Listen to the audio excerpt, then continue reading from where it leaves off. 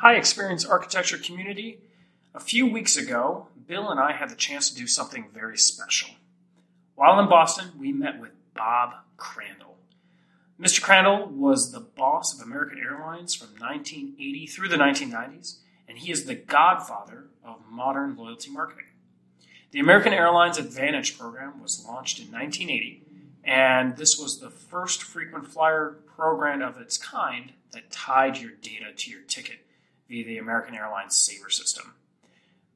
Truly revolutionary, first of its kind, and it goes without saying that this program revolutionized modern air travel.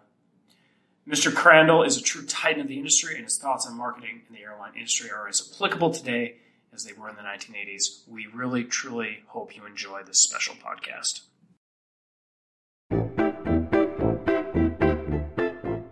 Let's jump right in.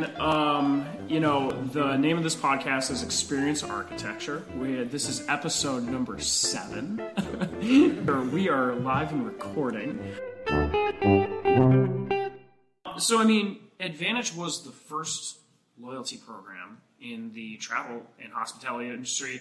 There were some small, the green books, the coupon books that were before that for the grocery stores, but Advantage was the first real loyalty program. Whose idea was it? And how did it become to be? Because, you had a big team back then. Of course. Who knows? The green stamps you talk about, S&H, which people used to stick in books. In fact, when we developed Advantage, we used to say, if this really works, we'll become the new S&H green stamps, because S&H was a big thing in those days. It was successful. So I don't know that Advantage was any one person's idea. There were a whole team of people, myself, Mike Gunn, Tom Plaskett, Al Brierley, and lots of other people, all of whom who were part of the group that thought about it. So the notion was that the airline business was very competitive. How do we get people to choose the same airline every time? And so we came up with this idea, and the key to the idea, of course, was the fact that we were going to keep the records, so you wouldn't have to stick anything in books. And so we would keep the records in Sabre. And when we announced it, within 24 hours, certainly within 48 hours, every other airline said we're going to match that. Absolutely, but of course we can't keep the records, so we're going to give you coupons. Gotcha. So all the airlines were handing out coupons, and TWA, within 48 hours, had screwed up the core idea. The core idea was that you could accumulate miles during the year, and at the end of the year, that you had reached an award point. At that point, then you had to start again, and you had to accumulate a certain number of points during the year. And of course the idea was, if you're going to take 5 trips this year, we want you to take all 5 trips on American. And TWA said, oh no, you never mind that, we'll just let you accumulate this across time periods. Failing to understand that would immediately cause every traveler to join every program, thus undercutting the notion of individual carrier loyalty. But so they screwed it up. Oh. Now the fact of the matter is, despite that being screwed up, it's been very successful. And because of the notion, because the reality is that most locations are dominated by a single carrier, the program has had its desired effect. Some of that has been diluted. Absolutely. Because of the endless accumulation program. But the general idea has been quite successful. I would say so, yes. Yes, exactly. It's been referred to as the second currency of the United States. At one point, some wag printed up some dollar bills with my picture on it. Oh, that's awesome. They weren't around for very long. But but the point is, it really, Advantage Miles did become, for a while, because the program was very dominant for the first year or so. They did kind of become the second currency. And, of course, the loyalty miles generally have, in fact, displaced green stamps. Correct. They have. Oh, that's so interesting. TW. So within 48 hours, every other carrier had matched, absolutely, because they saw the great power of it. Oh my goodness! You know, heavens to purgatory. That is so interesting. Well, the airlines also were very famous for somebody would have a fare sale and just instantly everybody else would match it. So a lot of follow me there. Well, of course, that's absolutely right. Look, the airline industry then, and to a much greater extent than today, was very competitive. And the consequence, no matter what anybody did, everybody was going to match it right away. And of course, to this day, fares are instantly matched. Yeah. If any carrier that changes its fare, all of its direct competitors will change those fares on those same routes to match instantaneously. And the reason, of course, is because the unique nature of the business is, number one, it's an expensive product, and number two, it is almost entirely sold over the internet. And the consequence is everybody knows what everybody else's price is on every product. Absolutely. And therefore, there's a lot of instantaneous matching. Understood. So 1980, 1981, this comes together for AAdvantage. This is 5 years after deregulation? No, approximately? No, about 2.5. 2.5 years after deregulation. Deregulation happened in 78. Okay. What was this part of the response to deregulation? The AAdvantage program? Oh, I think that's an overstatement. Okay. The answer is everything we did was a response to deregulation. Everything we did was an effort to prevail in a highly competitive business. So we didn't think of this as a response to deregulation. We just thought of it as a competitive weapon. Gotcha. What was the cost to put it? I mean, this has never been done before. And so you've got to say... I have no idea what the cost was, but, it was essentially an irrelevancy. Obviously we spent money on it. We wrote the programs to enable us to keep records. Mm-hmm. And we set up all the administrative apparatus, and we trained all the people. So were there expenses? Yes, of course. I mean, were they substantial? Yes, in terms of your checkbook or mine, sure. But in the context of the airline, no, they weren't. It was negligible. This was not a big deal. How big was the deal in terms of getting operations and the technology teams to come together? Because, I mean, there's some code that needs to be written in Sabre, but there's also the gate agent. Look, management in any big, complicated business is about appropriately coordinating assets and people and money. That's what management does. In this particular case, I think it's fair to say American was well managed, and the consequence is it worked. Assignments were made, assignments were completed, training was done. There's nothing very extraordinary about this. Normally speaking, America as it used to be, dams got built, roads got built, programs got done, and it worked. We used to have a country where things work. They don't work very well anymore. It's too true, sir. It's too true. So given it's a well-oiled machine in America, I have to ask, and the answer can be it's nothing. Were there any missteps in the initial rollout of the loyalty program? I'm sure there were, but there was nothing sufficiently monumental to stick in my mind. Okay, excellent. How long did your CFO take her or him to see the value in the program, to see the return on investment? Look, once again, in any properly run corporation, the only person that decides anything is the boss. So whether the CFO thought it would work or not wasn't irrelevant. I thought it was going to work, and that's all that mattered. What was the first campaign that you did to roll it out? How? Because this is before email. Once again, come on. Yeah. This is 40 years ago. Sure. That's okay. I don't remember what we did. The fact of the matter is, obviously, we made some kind of an announcement and made a big splash. Oh, it absolutely did. Because as I've already said to you, every other airline matched it within 48 hours. what we did to announce it, I don't remember. I don't remember whether we did newspaper ads. I assume we did, because in those days, newspaper ads were the way you announced this kind of thing. And the consequences, I'm quite sure we did newspaper ads, and probably we did television as well. But my guess is that the basic building block was newspaper advertising. Well, I remember in almost all the movies and television shows in the 80s, where I was born in the 80s, sure. As I'm sure you're picking up on. American was always the airline that was used. So Home Alone, Die Hard, Vengeance, all the big movies.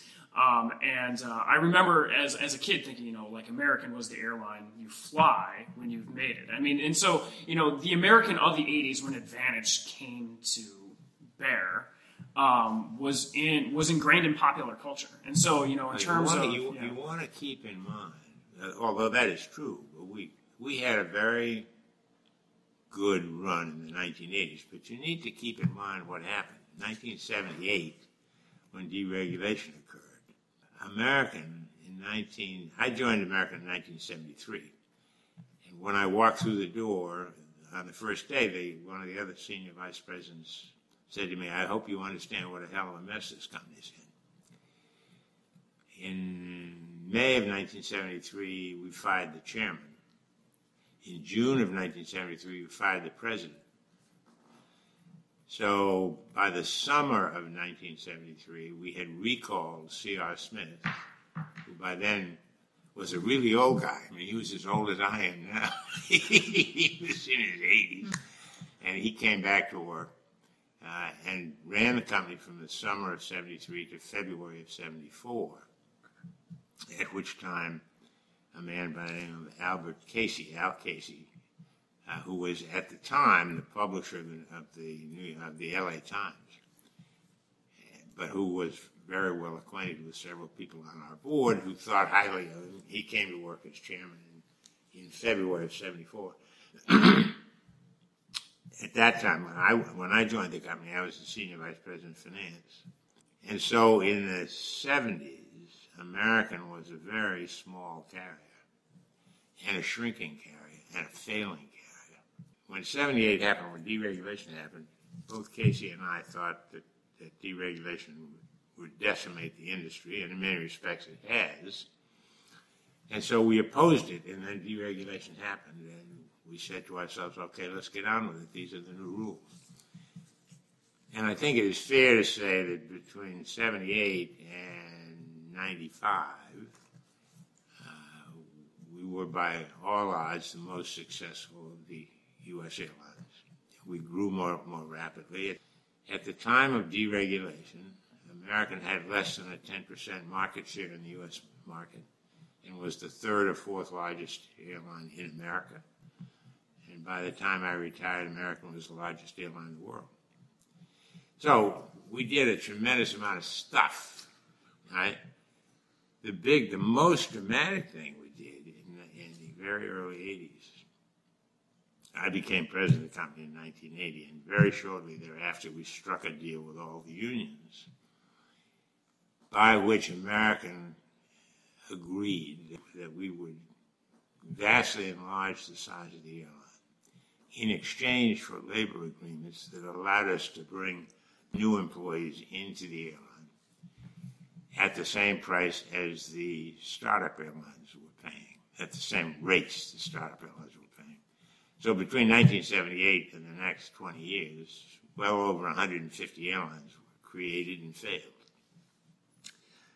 During that time, American, we went from round numbers 300 airplanes to 800 airplanes. And we did that as a consequence of this agreement, which many companies are now doing, where you bring new employees in at lower pay rates than the existing employees, and there's a period of time before they build up to that rate. But we did that in the early 1980s, and as a consequence, then our growth exploded. Now, the next thing we did, the next big thing, I guess, was the Advantage program. And beyond that, we went on and did a bunch of other stuff. We changed the whole fare structure several times. Mm-hmm.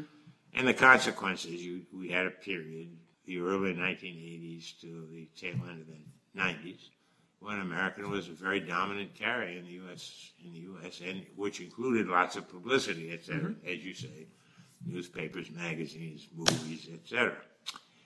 And the consequence, and so that was a very exciting time for all of us. So in effect, although we opposed deregulation, once it happened, we dealt with it more successfully than most of our competitors did, and so we had a period of great success.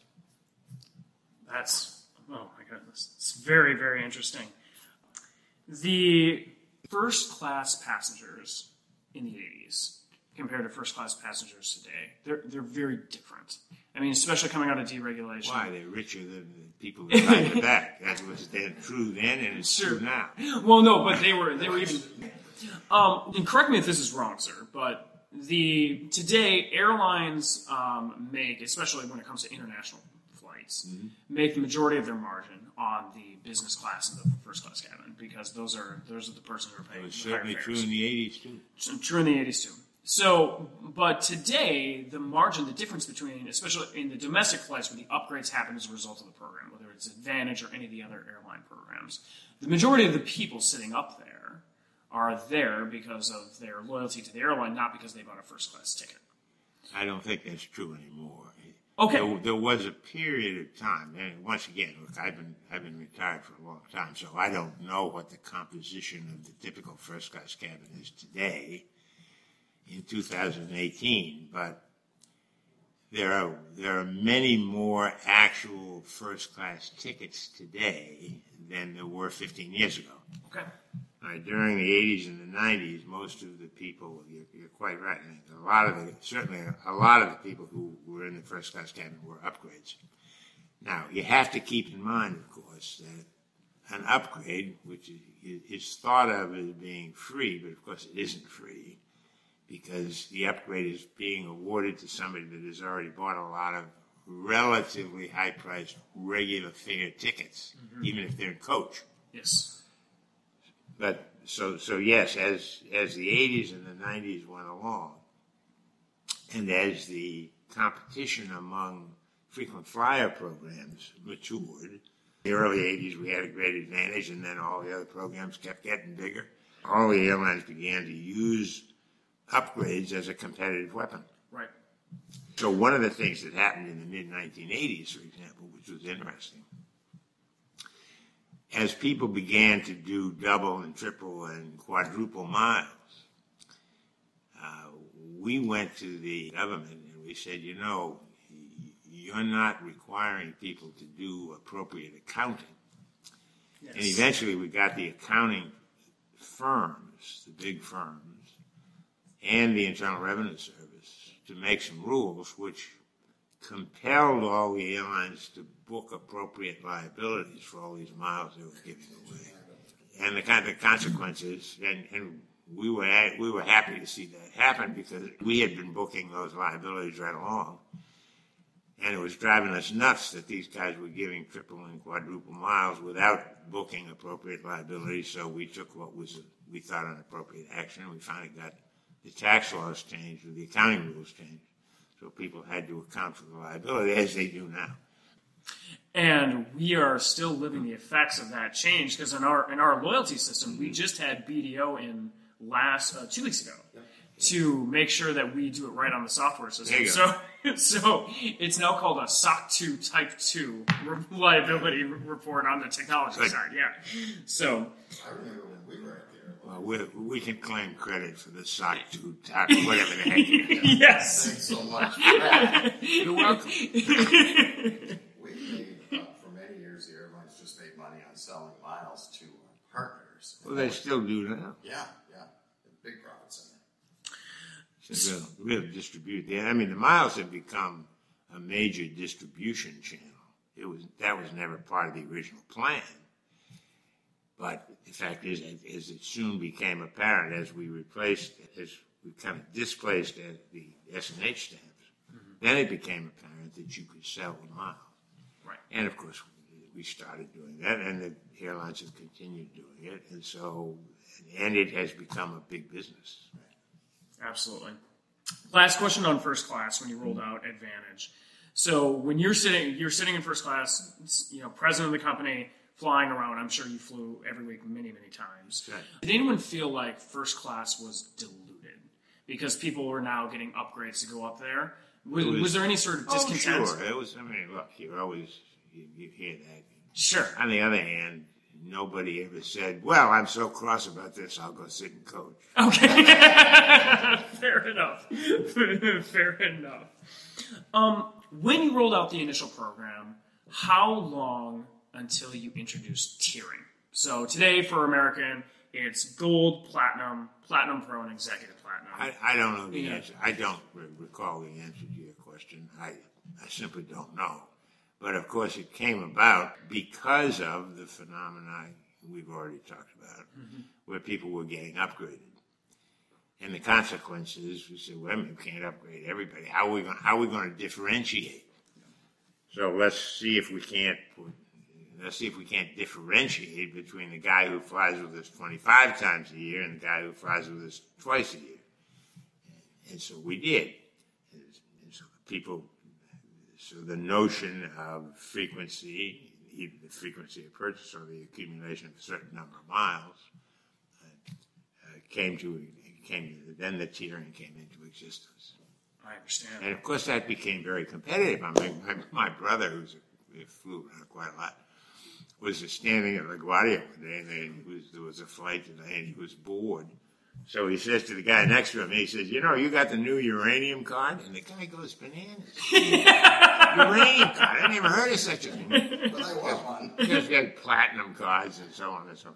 And so finally my brother had to admit to the guy that there was no such thing as a uranium card. Oh my gosh, that's too funny. Well, that's actually a lead into one of the other questions I had. Have you seen the George Clooney movie Up in the Air? It was Yes. Okay. So the card that the chief pilot hands George Clooney in that movie, that was fake. That didn't actually happen. I don't believe so, no. But who knows? You know? Yeah. I mean, there's a lot of stuff that's gone on that I'm now Sure. out of touch with. Was there anything that before tiering, when you just rolled out the program, or even before you had a program, that you did personally as president of the company to recognize your absolute top spenders? Was it, today, American... Well, sure. Look, Yeah. the whole notion of recognizing regular customers goes all the way back. When C.R. Smith was president of the company back in the late 30s and the early 40s, before the war, he created something called the Admirals Clubs. And the original Admirals Clubs membership cards, you only got in the Admirals Club if you were invited by C.R. Smith. And the membership card was a piece of metal, embossed metal. And when I got into the game, of course, in the 70s, C.R. Smith was a legend. And he had retired to become Secretary of Commerce. And then, as I've already described to you, came back to work in the summer of 1973. But so the notion of rewarding regular users goes all the way back to the late 30s and the early 40s. It originally took the form of a personal invitation to join the Admirals Club, et cetera, et cetera. I'm sure it took other forms after that. And indeed, all through the 1950s and the 1960s, that's wrong because I wasn't there, but it happened in those days, and it also happened through the 70s when I was running the marketing side of the company. We used to have a big golf tournament, and we would invite 50 or 60 professional athletes and a similar number of our best customers, and do a 3 or 4 day golf and schmooze outing somewhere in California, Arizona, etc. And then they were very nice events, very upscale. And you find a lot of people around the business world today, most of them now retired, who went to those meetings and had very nice recollections of them. So like every business, Absolutely. The airlines were in the business of cultivating their best customers. Absolutely. I was a caddy for 10 years. I started caddying when I was 11 years old. Yeah. And I got the opportunity a few times to caddy at Pro-Am events. Yeah, those kinds of And, sure. oh boy. I always tell Bill, I learned way more about business and how to be a business person from caddying than I did from college. Probably true. I didn't major in business in college. I majored in chemical engineering inexplicably. So if you can't answer or it's secret, I totally understand. The concierge key. So the concierge key is Concierge key is nothing more or less than a program. Okay. That caters to the meeting and greeting frequent flyers. So it's the same kind of thing. Look, if you happen to be the Shah of Iran, sure, right, or the Prime Minister of the United Kingdom, and you travel on American, somebody's going to meet your plane, and they're going to put you on a cart, and they're going to drive you down to the gate, blah, blah, blah. And that's the kind of thing that the company does for concierge key. Right. So it is, and every airline does the same thing. Each airline calls it something different. But if you fly often enough and you're in at the appropriate uranium level, and you become a member of Concierge Key, and you have these meet and greet services, basically. Gotcha. So when you retired, or when you were the president of American, did they give you one? When you retired, did they give you a concierge key? Well, look. And it's okay if you can't say it. I've got something way better than a concierge key, and that is that, and this is a great compliment, which both Jen and I are pleased with. When I travel, most of the people still know who I am, and many of them say, "Oh, you were a great president. Please come back. Please come back." I say, "Yeah, sure," whenever they ask.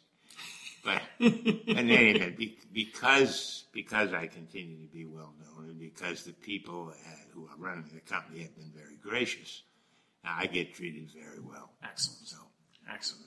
As you should. Excellent.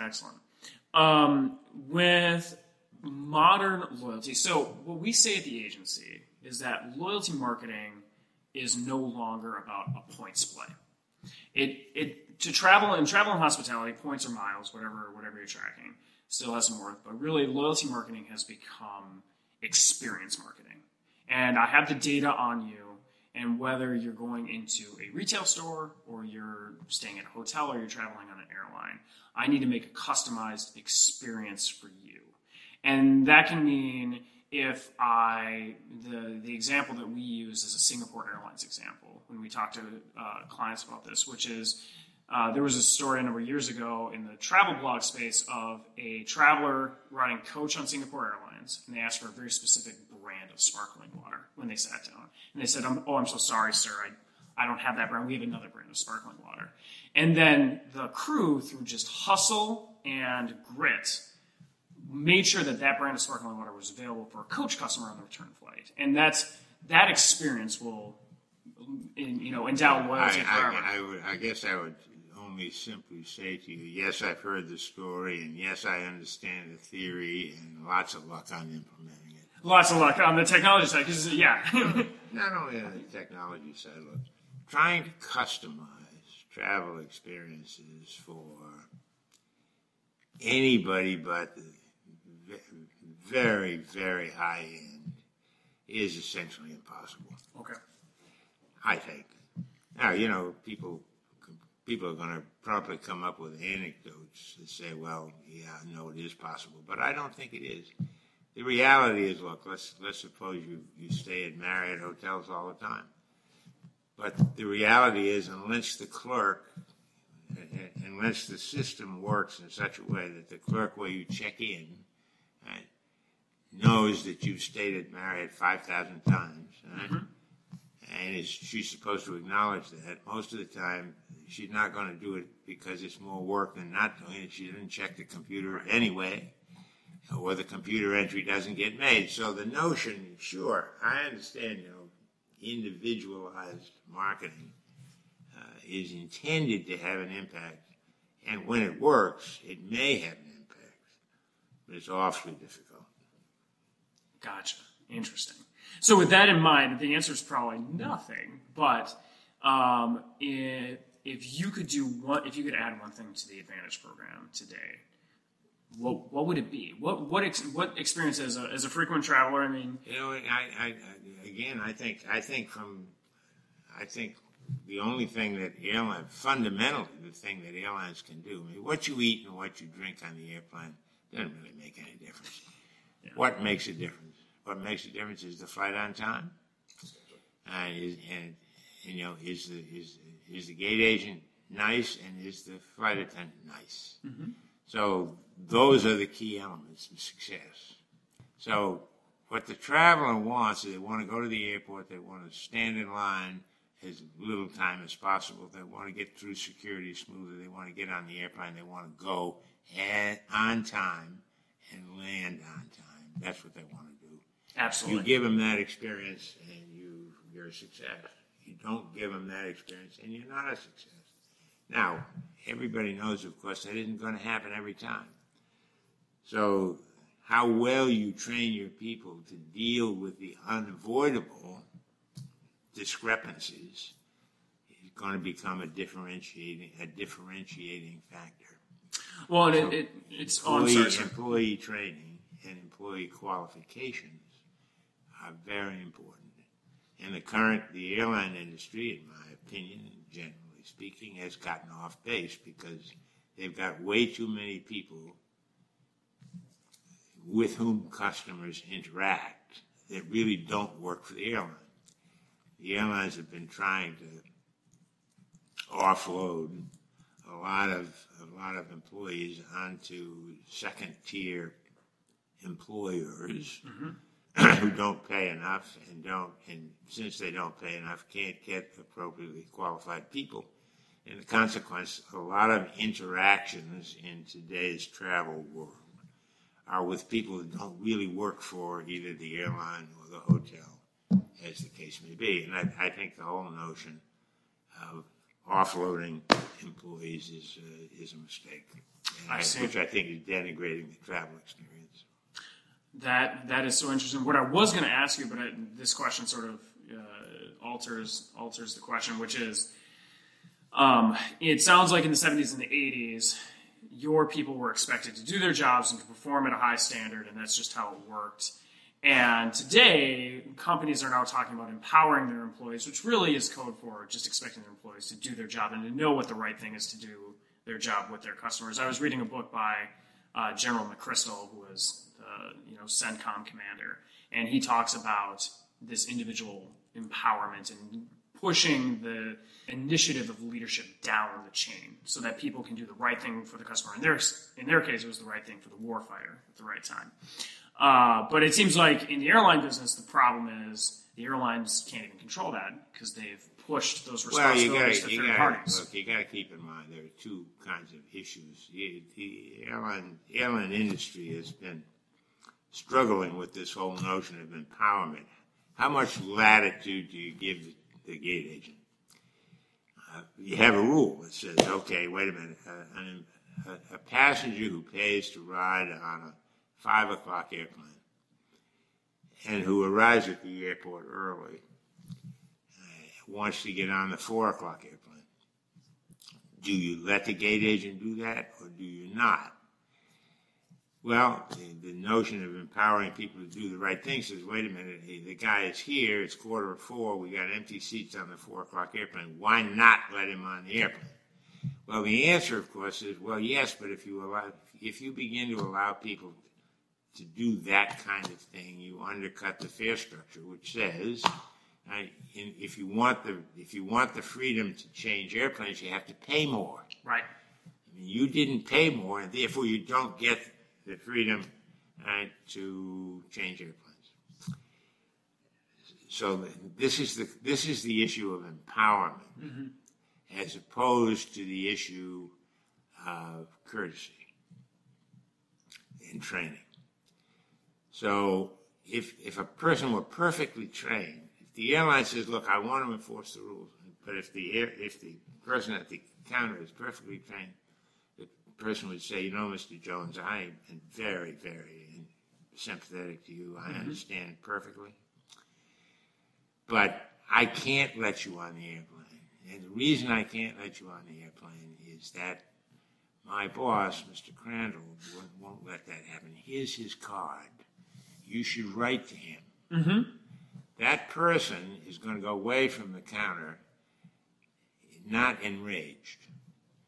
He may go away from the counter hating Mr. Crandall, the chief executive. They might get pen and paper But he's out. not going to go away from the counter enraged because he's going to say, well, this is a really carefully trained person, and she explained to me why she can't do something that she would like to do and I would like her to do, but she can't do it, and I understand that. I'm going to write this bastard a letter. Right.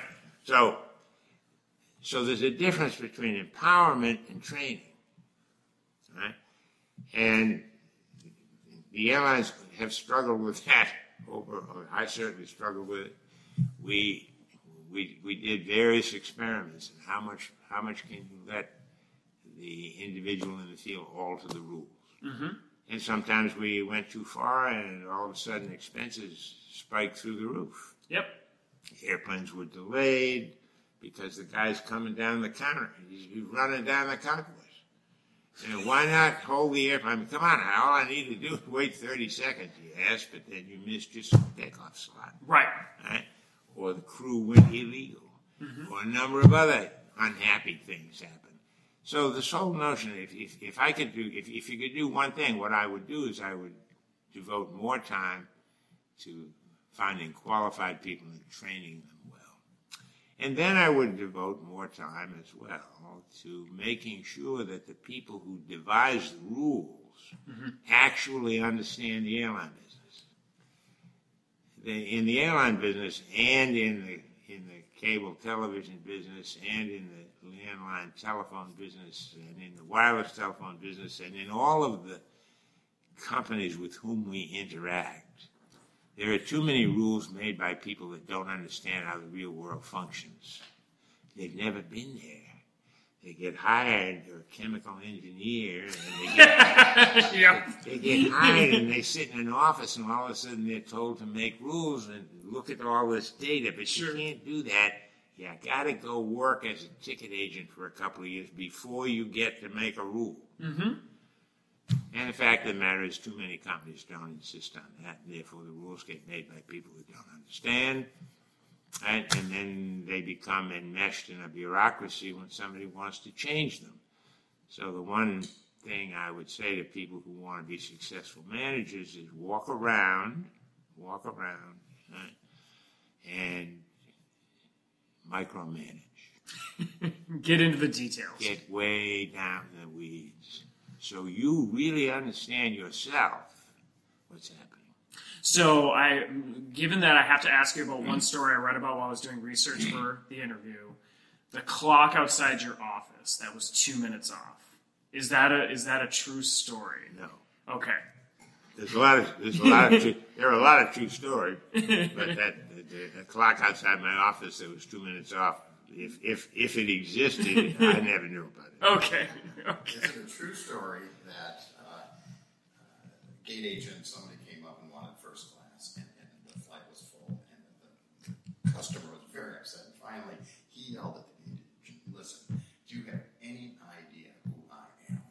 And the gate agent picks up the microphone and says, "Ladies and gentlemen of the gate area, this gentleman doesn't know who he is. If anybody can help him." That's a true story. That's an old airline story. There's a lot of airline stories. The guy who gets on the airplane with a garment bag, bulging with a whole bunch of suits and stuff over his shoulder, and the flight attendant says to him, "And will your mother-in-law be having lunch with us?" There's lots of good airline stories. So.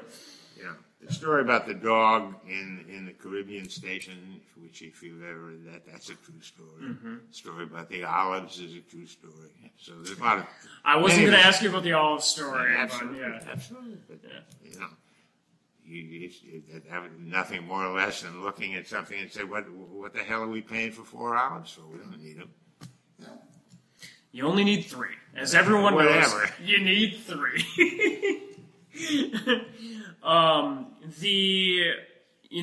The other thing I was reading in terms of research was how you had your junior executives rotate through different jobs, which is... Well, of course they did. Yeah. Absolutely. We look one of the reasons we were very successful in the 80s and 90s was we hired a big class of really smart people every year. Mm-hmm.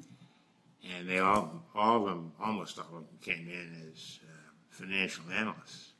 And they would work in a variety of analytical posts. But then we would rotate them through, and the best of them, the people that we really thought had long-term potential, we put them out in the field and made them work for a year in the res office, and for a while as ticket agents before they got positions of real responsibility, so that the people, for the most part, who were making the rules were people who knew how the airline worked. And the airline runs on the front line. That's where the airline works. And it works at the ticket counter, at the terminal, out on the ramps. That's where the airline works. If you make rules that inhibit the ability of people to do those jobs properly, you're going to screw the place up. Absolutely. As many airlines have done. Yeah, absolutely. Well, sir, those are the questions we had. We want to be respectful of your time. Thank you so much for doing this, for helping a little scrappy startup loyalty agency out. This is episode 7. We're here with Mr. Crandall, former president and CEO of American Airlines, former chairman of the board, correct? And he is here talking to us about Advantage. So